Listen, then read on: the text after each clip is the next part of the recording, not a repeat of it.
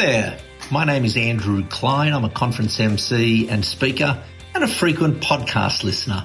Podcasts like the one that you're listening to now. Now, many of you may have happened upon this particular podcast and listen in for the great stories and the wonderful learnings, and occasionally you hear reference to fruit. Usually it's fruit like apples, mangoes, limes and bananas. What you may not know is the full extent of Lynn Scanella's work. Lynn actually developed the Fruit Personality Profile. Yes, you heard me correctly, the Fruit Personality Profile, which she created back in 2004 and uses it as a foundation to help people connect and work more effectively together. Working with people you just don't get has many different forms. It's available as a keynote presentation. I've seen it. It's damn good. And also an awesome way to kick off a conference because it gets everyone talking and chatting and laughing and connected from the outset.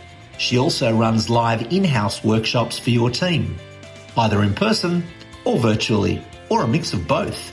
Or if you want to run the program yourself, you can step forward and be the grand pineapple for the day and run Lynn's video training programs yourself for your team.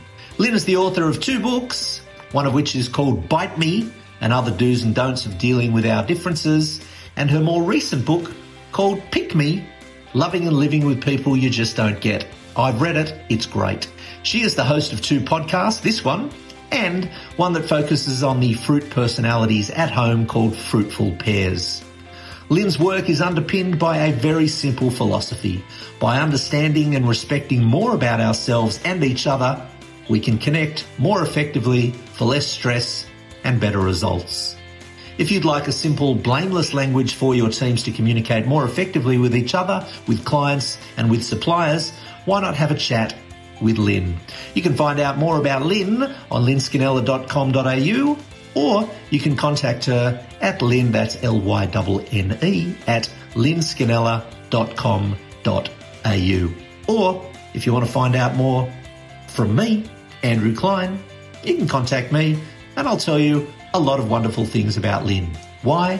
Because she's giving me a tray full of mangoes to say this. Hello everybody, I'm Lynn Scanella and welcome to the season finale. Doesn't that sound grand? Of season 1 of Fruitful Conversations. It's time for me to take a break and get some inspiration for inspiring you in season 2. In this episode, I'm going to share some of my biggest and hardest life lessons. But first, for those of you who have listened before, you'll know that this podcast has been about chatting to a bunch of wonderful and diverse people who share their stories to teach and inspire us to be better versions of ourselves. It's been such a privilege to interview 30 people this season, all of whom have something to teach us.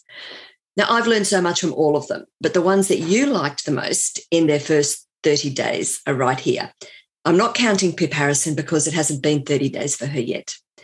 But number 1 is Nadine Ingram, my very first podcast, and the lovely Nadine was generous enough to kick it off with me and take a chance with someone who'd never done this before. Apart from the fact that she's a goddess when it comes to pastry and the owner of Flower and Stone Artisan Bakery in Sydney, she is truly one of the planet's decent, solid humans. She leads like she bakes, from the heart and with care. She also writes like she bakes. It's an emotional experience to read her prose as you're scoffing down her lemon dream cake. So she's worth a listen. And if you're a baker, make sure you buy her cookbook because it's a delight. Number 2 is episode 20 with Penny Spencer, Managing Director of the Spencer Travel Group of Companies. Now, I talked to Penny back in February of this year, and you can imagine, as the owner of travel agencies, she has had a devastating experience. I know now that being who she is, she'll find a way through. And I wish with all my heart for her and her team to move into 2022 with renewed hope and bookings. You will love her attitude and her learnings. And number 3, which was only out 6 weeks ago, is my mum, Jean Beach. Now, first of all, I thought that perhaps most of you who listen were friends and relatives, but I just don't have that many. So thank you. Thank you to the listeners for embracing her story of an Anglo-Indian girl abandoned as a 5-year-old who has made her way through life with the best attitude any daughter would want to emulate. Before we started, I had to give myself a stern talking to, though, not to get weepy myself. She cries a lot, so be warned, that episode is not for everyone. You know, as I talk to each of these people, like you, I'm sure, you're kind of nudged to think a bit about your own life. And of course, during the last 18 months, we've been given a gift of more time to reflect, and for many, a slow way of living. And so, on reflection, I thought it could be useful to finish up the season by sharing some of my biggest life lessons. And hardly surprisingly, as I thought this through, I'm choosing to share one of my biggest experiences, one that has shaped who I am in the second half of my life to date.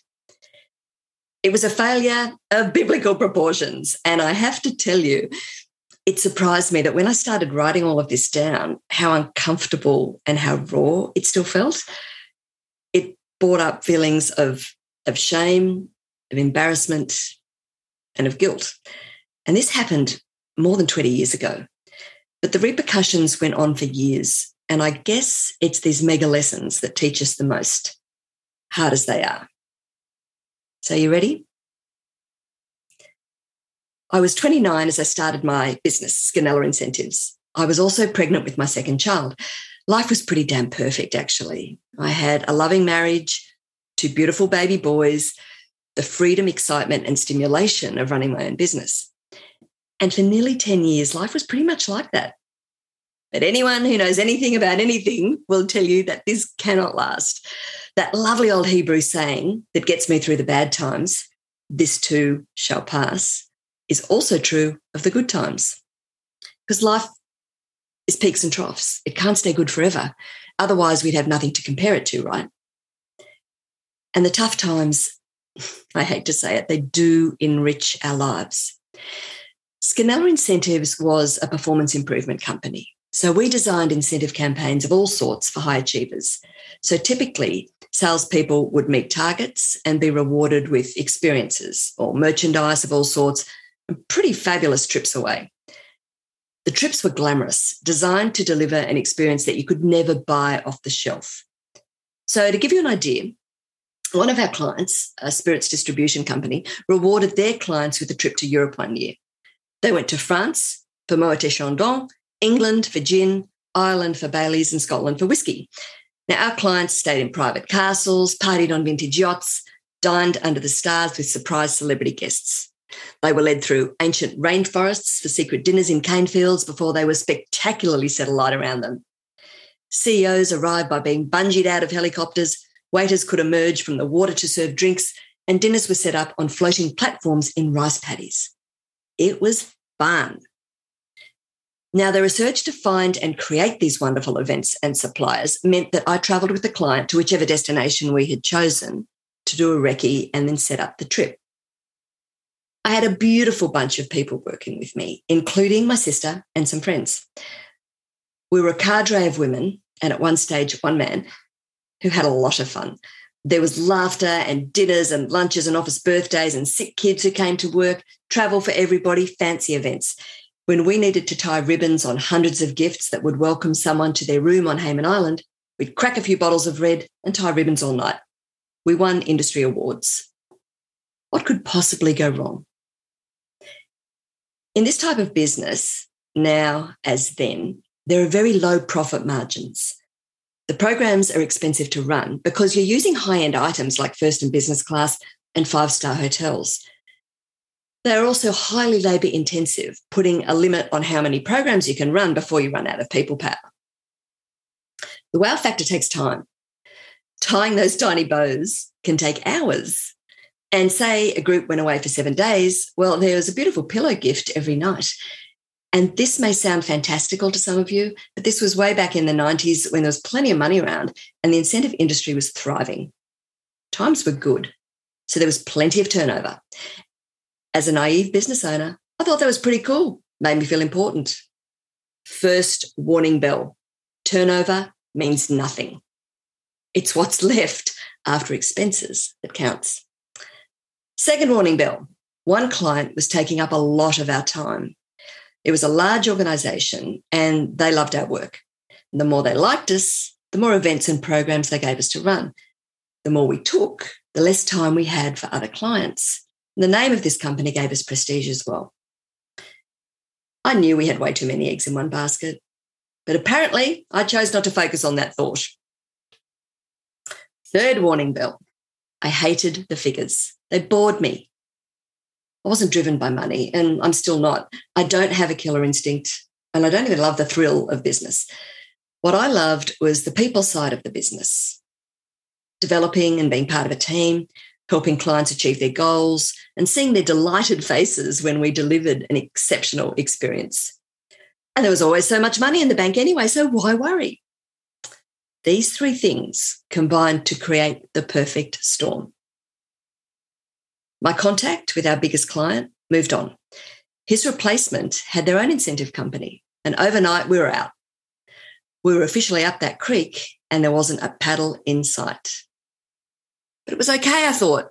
Despite being left with only a handful of small clients, I had a bunch of money stashed away in the bank. Oh, that's right. I didn't, because I didn't keep a close eye on the money. There had been a hiccup with one of the trips. Well, actually, to say hiccup is being pretty casual about it. It's easy to blame others, but the bottom line was that I wasn't watching carefully enough, and money I'd assume was in the bank wasn't. It was a large chunk, and I couldn't recover. I know there will be those of you listening who simply can't understand this type of behaviour or this way of thinking. Well, as I've learned in the second half of my career, we all have strengths and challenges, and I just exposed one of my biggest flaws. I'll spare the pain of all the detail, but I tried to hold the business together with just me. I refused to admit defeat. The reality was I thought I was holding it together, but behind the scenes, my marriage was also crumbling and I wasn't making the best decisions. By the way, that's not uncommon, you know. Plenty of people lose both at the same time. Now, I'm not an expert here, but I think it's a chicken and egg thing. Did the marriage start to fail because of the stress of the business? Or did the business start to fail because you're falling apart in your personal life? Interesting. Fast forward. I held on for a couple of years.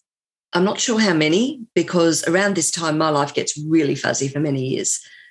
I lost my business, my marriage, and my house. So you could say life had been better.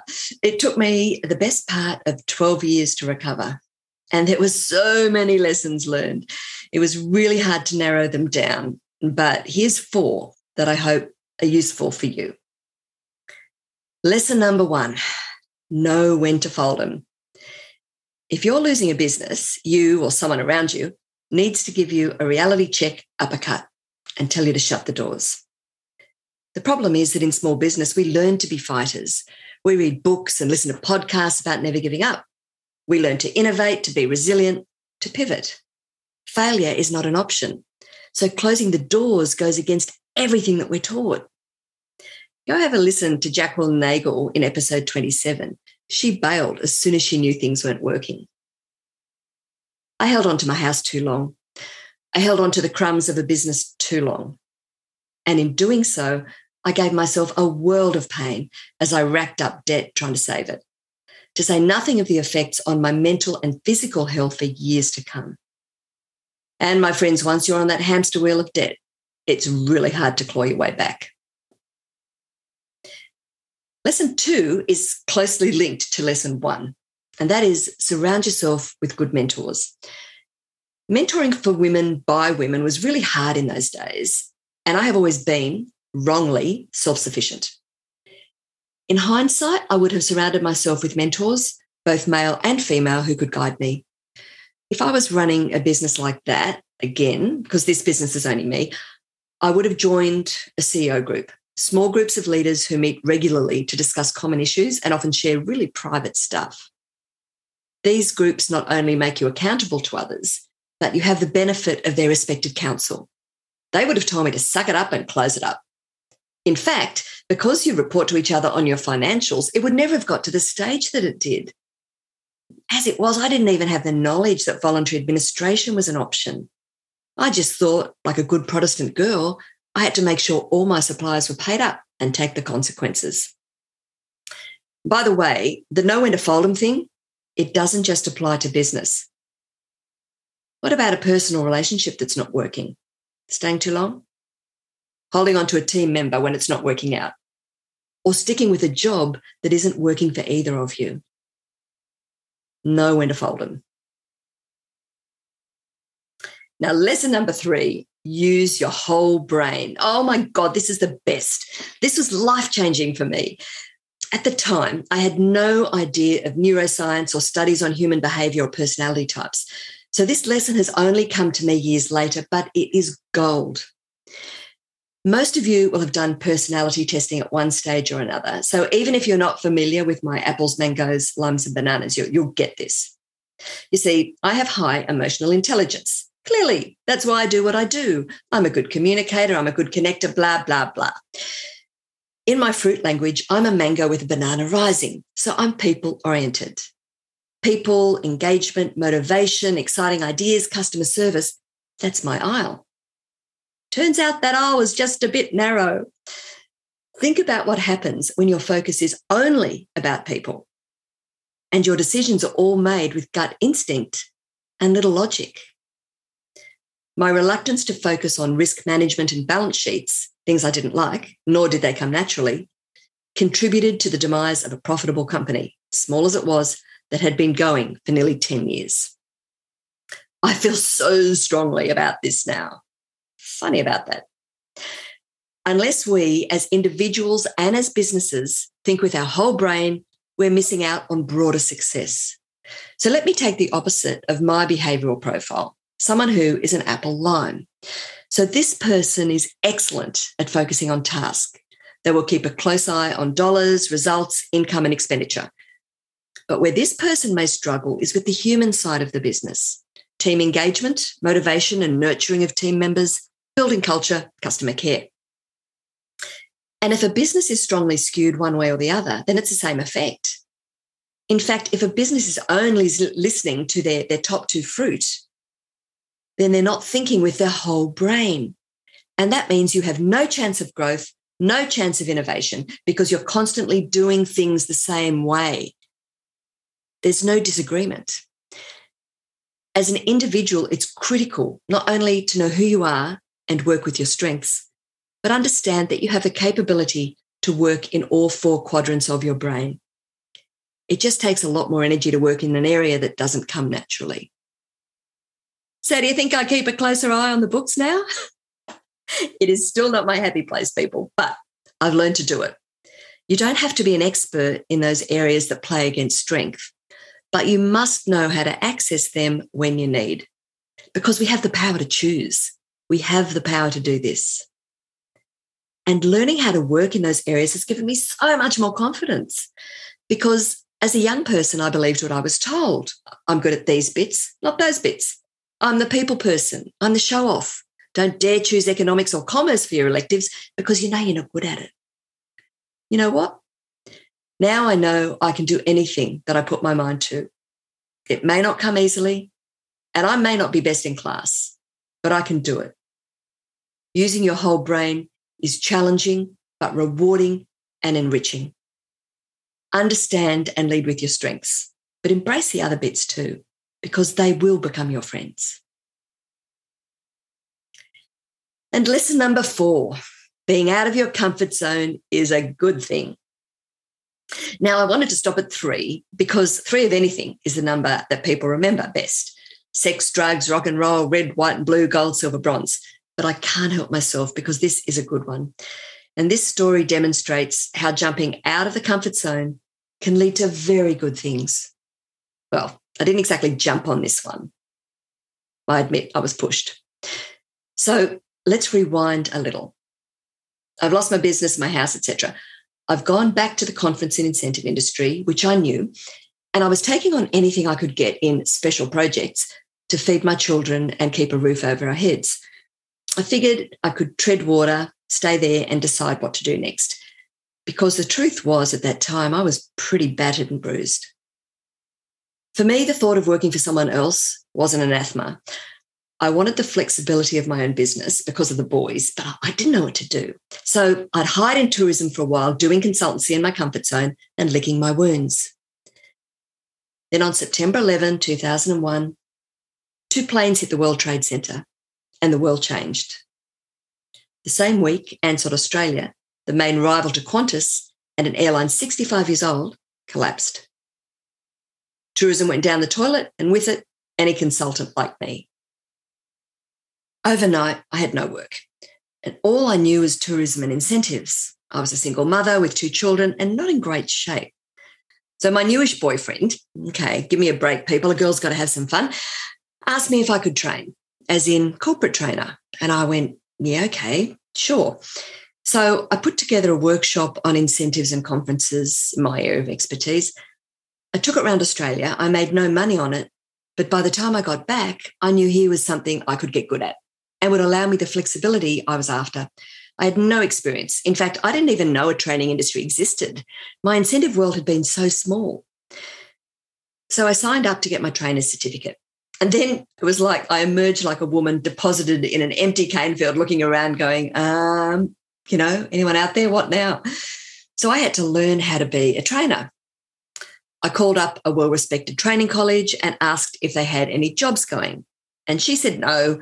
The only jobs they had at the moment were for sales trainers. What did I train in? Sales, I said. Those poor bastards who got me in the early days.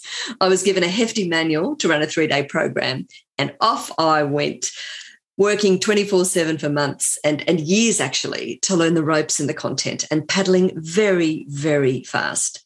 The more I did, the more I realised it was the area of human behaviour that really fascinated me. Anyway, the point of this is, without jumping out of my comfort zone, I would never have discovered that A, I'm pretty good at this, B, I love it, and C, it led me to being a conference speaker, an author, an MC facilitator, things I would never have imagined I'd be doing in a month of Sundays, because I hated public speaking, terrified of it, vomity, terrified of it. So there you go. If you've lost a job through COVID or any other way, or if you've just lost a treasured relationship, I want you to know that things get better. And often, doesn't feel like it, but often this is really an opportunity and possibly one of the best things that could ever happen to you. Out of comfort zone is good. Scary, but good. It's funny, going over all these things to write this down has been quite sobering. Life is full of mountains and gullies, of ups and downs, good and bad. For me, now happens to be a good time, which is why I can be strong enough to speak up for the first time about things that happened more than 20 years ago. Inevitably, more challenging times will roll around again. I just have to remember, probably one of the best lessons of all, to know that this too shall pass. It's a privilege I don't take lightly to have been able to bring you stories every 2 weeks for the last year or so. Thank you so much, my friends, for letting me and my guests into your space. I hope this series has made you laugh. Perhaps sometimes it's made you cry, but most importantly, made you think of little ways that you can be the best version of you. I'll be back in a while with season 2. Meanwhile, be kind to each other. And remember, respect, connect, and you will thrive. I'm Lynn Scanella, and this has been Fruitful Conversations.